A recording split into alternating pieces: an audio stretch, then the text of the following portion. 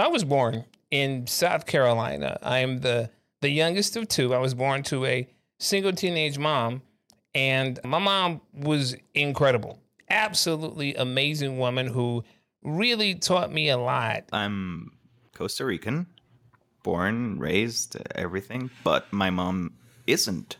She is Colombian.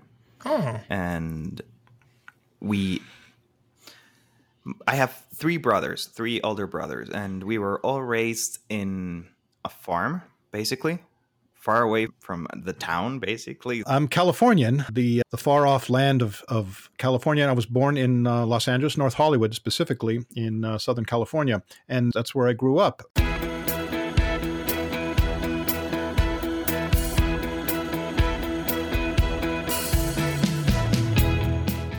welcome to 3D View. One conversation, three different perspectives. I'm Lamondre Pugh.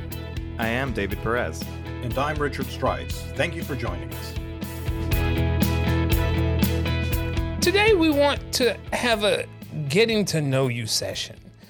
We recognize that 3D View is really about three different perspectives from three different generations, and we usually have one conversation, one topic that we focus on. And it dawned on us that, maybe you don't know us quite that well, and honestly, maybe we don't know each other quite that well either. And so we wanted to take this time to give you some insight onto where we come from, who we are, so maybe you can better understand our perspectives. Maybe you can better understand some of the insights that we come with. So what we're going to do today is we're going to do a three-way interview. So we'll ask questions, we'll talk about it, and just, as I said, get to know each other. And we invite you to join us on this getting to know you venture. So I'll start. So I was born in South Carolina. I am the youngest of two. I was born to a single teenage mom, and my mom was incredible. Absolutely amazing woman who really taught me a lot. And what I mean by that is this. I was born with spinal muscular atrophy, and I was diagnosed at 18 months old. And when I was first diagnosed, it was said that I would not live to be 5 years old. And in their professional estimation, I would be a, quote, vegetable, unquote. And these are their words, not mine or my mom. And the advice given to my single teenage mom was to put me in a home and just let me do my thing. Well, my mom was like, I can't do that. What else should I do? And they said, what have you been doing? She said, loving him. And they said, then that's what you do. You take him home and you love him. And my mom's approach to loving me was this. It didn't matter how much time we had. It didn't matter what the prognosis was. But what was important to her was that while we were together, that she would instill in me the things that I would need to survive and to survive well. Because who knows, I just may have had a chance at survival. And that's what she did. And so my mom always taught me self-reliance. My mother always taught me upholding your own self-worth. She would say things to me like, people will treat you the way you teach them to treat you. She would tell me things like, people will smile at you and pat you on your head because you're cute. And I'm still cute, by the way. Because you're cute, people will pat you on your head and tell you how cute you are. But if you don't go after it yourself, if you don't make your own path, they'll never give you the respect or the dignity that you so desire.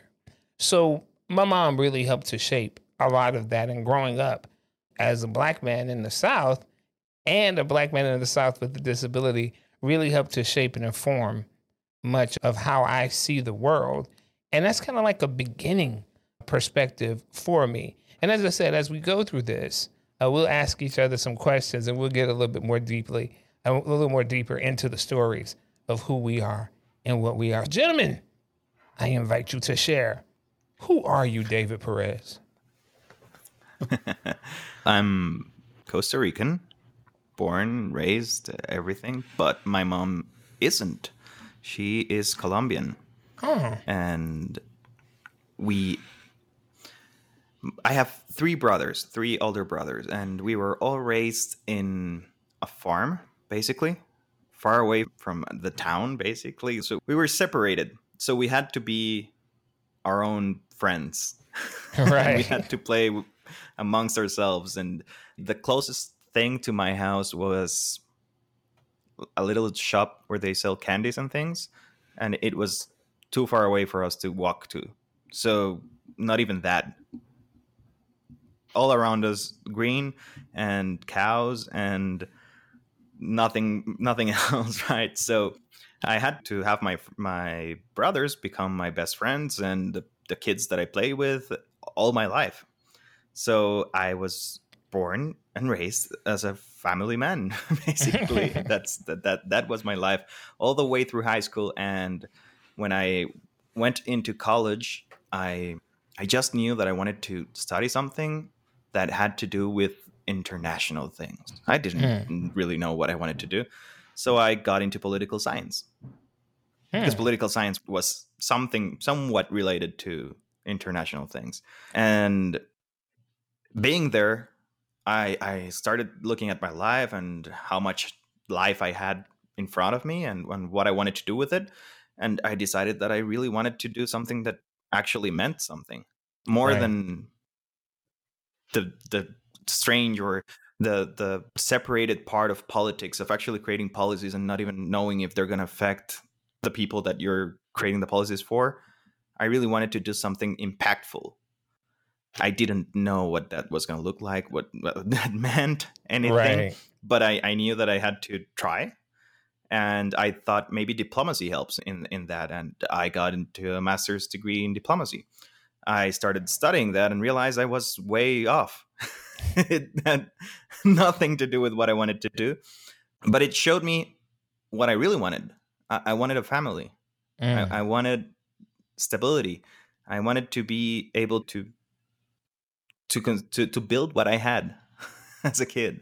And that's what brought me to figure out some other way to do things. And then I was working at UNESCO, and then I met Deborah, and now I'm working in disability inclusion. It's been a trip. Yeah. And there's a lot of things that I'm jumping that I'm not telling here.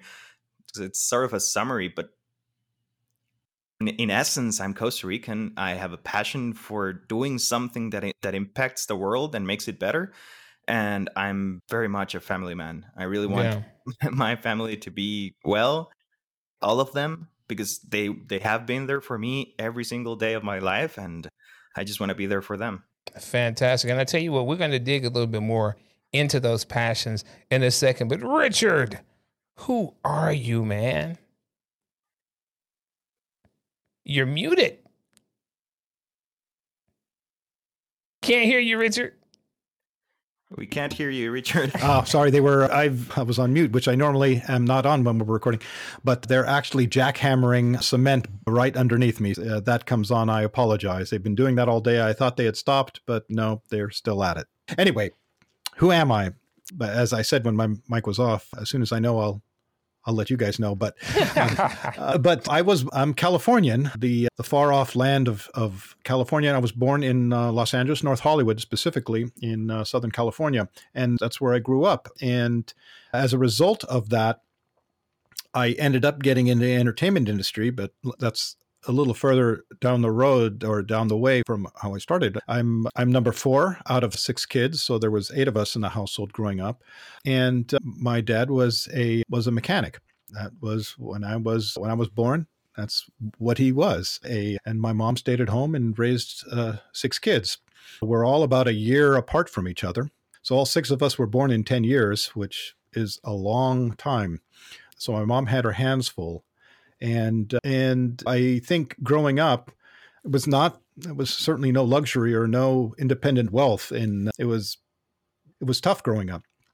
Everything was stretched to the absolute limit. Shoes went through all 6 of us. It was tough times. And similar to David, like you said, we, as a result of that, the schools that my mom was insistent that we went to were parochial schools, which were at the time and in the area we were at, the better schools, the college prep schools, if you will. And so that's where all the resources went to, which was great, except for the class system that existed in schools from an economic standpoint. We were in the same class, but nowhere near the same class. And to put that in perspective, I went to school in the area of Toluca Lake and Hollywood, where there was, or I'm sorry, North Hollywood, and where I went to school with famous kids, actors' kids. This were the kids that I went to school with, and so as a result, it was obvious that we were not part of that same group, and we always had to defend who we were and why we were there, and kids are cruel. They didn't think we belonged. To help pay for that, because it was expensive, we actually worked, which I don't know if that system exists anymore, but we actually worked in the school to help pay for the tuition. I worked in the library and I worked in the cafeteria scraping food off trays during lunchtime. And I wasn't the only one. All of us did. All of us. So from a very early age, work and work ethic was something that was just instilled into us, that there was nothing given. Everything had to be earned and worked for to attain. And my dad worked 7 days a week. I wouldn't say he was absent because that would be unfair, but he was occupied. He was doing what needed to get done. And so that's the core foundation of me growing up.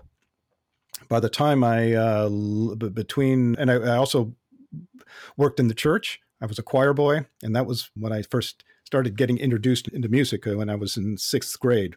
It was the first year that you were allowed to sing in the choir, in the children's choir. And the music, as a result, has always been, and still to this day, is a very important part of my life. My mom was a concert pianist, and my dad was a master mechanic. And that's the sort of core foundation. Now, as I go through the story, things changed as we all grew up. My dad went through a number of different careers, which is an amazing story in and of itself. But the examples that my parents gave was that hard and work and dedication to what one does and what one believes in is essential. And I think those are the values that have stayed with me through my entire life to this day. Yeah, no, that's incredible. When you start to think about just how our lives evolve and from where we come from, it's amazing to look up and say, wow, and I'm here. Because I think about your story in particular, Richard, and I think about, you talked about your childhood and how you grew up. You are a musician yourself. And what instruments do you play? I play violin, piano, single reed instruments, so your saxophones, clarinets, guitar, a little bit, not so much, right? Harmonica, viola, and a little bit of cello. Okay. So this guy's basically Prince, okay? Let's just say that Richard is Prince, all right? He plays like 1,000,005 different instruments. And what's so interesting about that, when I say he's a musician, he's naming these instruments that he plays. He is not just a regular musician. This guy is a seated musician, like he has a chair in terms of the ability that he has to play. So he's really an accomplished musician and composer, or I'm sorry, a director. Conductor, yeah. Yeah, conductor. There we go. Get my words. Conductor, really accomplished in what he does and what he has done. And it's amazing because you just wouldn't know. That's not something you would just pick up on. And when I think about David, he talked about passionate about his family and wanting to do something. This is the thing. David is a man of many talents. It really is amazing the level of what he puts out in terms of the quality of it. It really is amazing. And I've known David for what? It's been about 2, maybe 3 years now, David? And it's every single turn he gets better and better at it. And it's amazing to me because as I'm seeing it, he talked about being passionate about his family and about just wanting to do something that will have an impact. Listen, he is passionate about everything that he does. I don't know anyone who attacks it with as much zeal and as much enthusiasm and is positive, and that is as positive as he is in the things that he does. David, when you talk about having an impact, what does that mean for you? What does having an impact mean for you? it's complicated because it's not something that I was able to explain to myself easily. I just knew that I wanted to do something that had an impact. And this needs a little backstory. I was raised in my family, and my family is Catholic, but they didn't practice Catholic. They weren't good Catholics? Is that all. what you're saying? They weren't good Catholics? Yeah. But basically, we never went to church at all. And that's how I was raised. I didn't go to church. I knew that God existed. I knew some of the basics of Catholicism, but I didn't really know Catholicism until I was in college. And I decided by myself to go through all the process of actually becoming a full-fledged Catholic. And in that, and I was already doing some work with a foundation here in Costa Rica, and I met a man in Limon, and he's a man not educated, but he has had a lot of success. And I was talking to him. He was an older man, an older wise man. It sounds like a made-up tale, but it's not. His name is Roberto, and he's in Cahuita. And he has a restaurant. So I was talking to him one night, and he was telling me about... I was just asking him how he was able to have so much success without studying or doing anything, because he was a community leader. He was doing a lot of things for his community and for his family and for everyone around him. So I asked him what it was, and he told me about this part of the Bible where Jesus talks about giving talents to 3 different men, and then he leaves them, or the father leaves them, and then when he comes back, he asks them what they did with those talents. And he said, that's how I live my life, because I know that God gave me some talents. He gave me things that I had to use to create something and make the world a better place than what I found it. And that's what I do every single day. And I was like, oh, that that spoke to me. That really spoke to me. And it started fitting into that idea that I already had about making something, doing something that had an impact.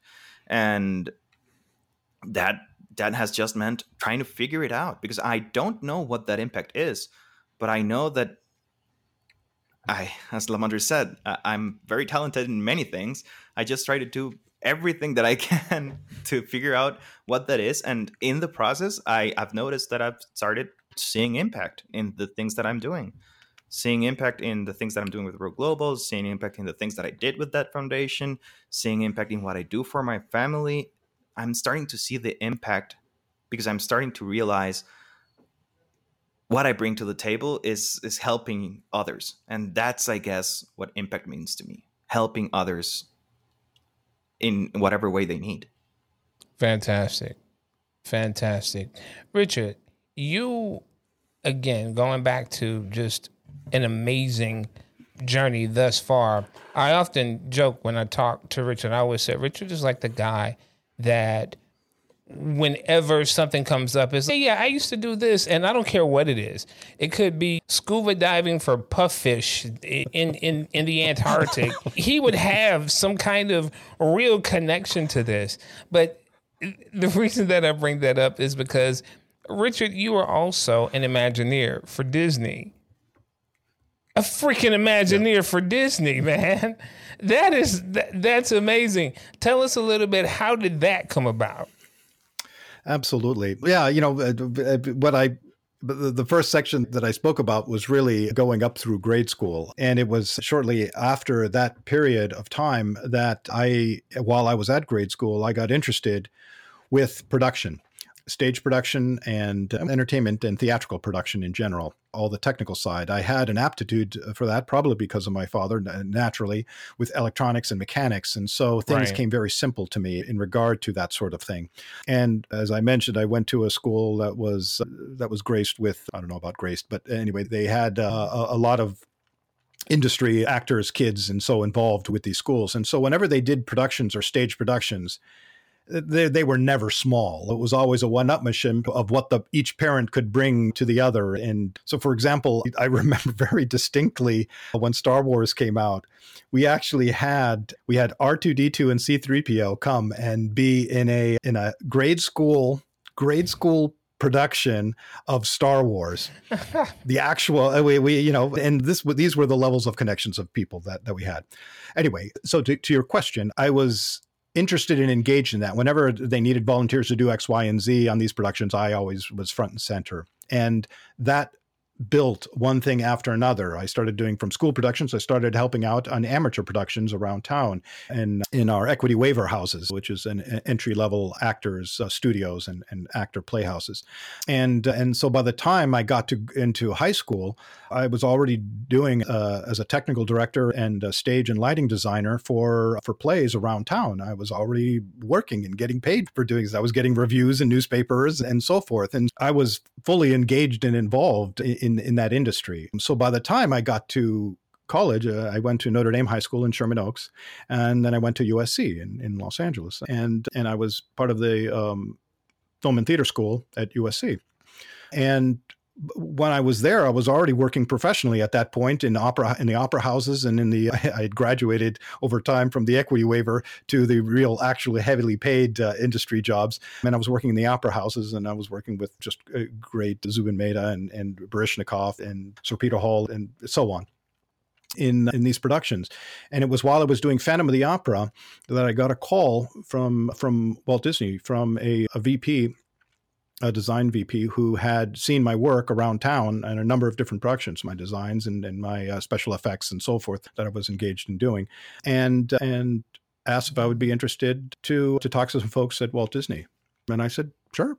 That's the way you sort of floated from job to job. While you were in a job, you would get calls and prepare for the next job. So I would go from gig to gig using the vernacular of the industry. So I would rarely have gaps in between because I'd have some jobs lined up so that when I was finished with, when that show would close, I would already be working on the next one. And sometimes they would overlap.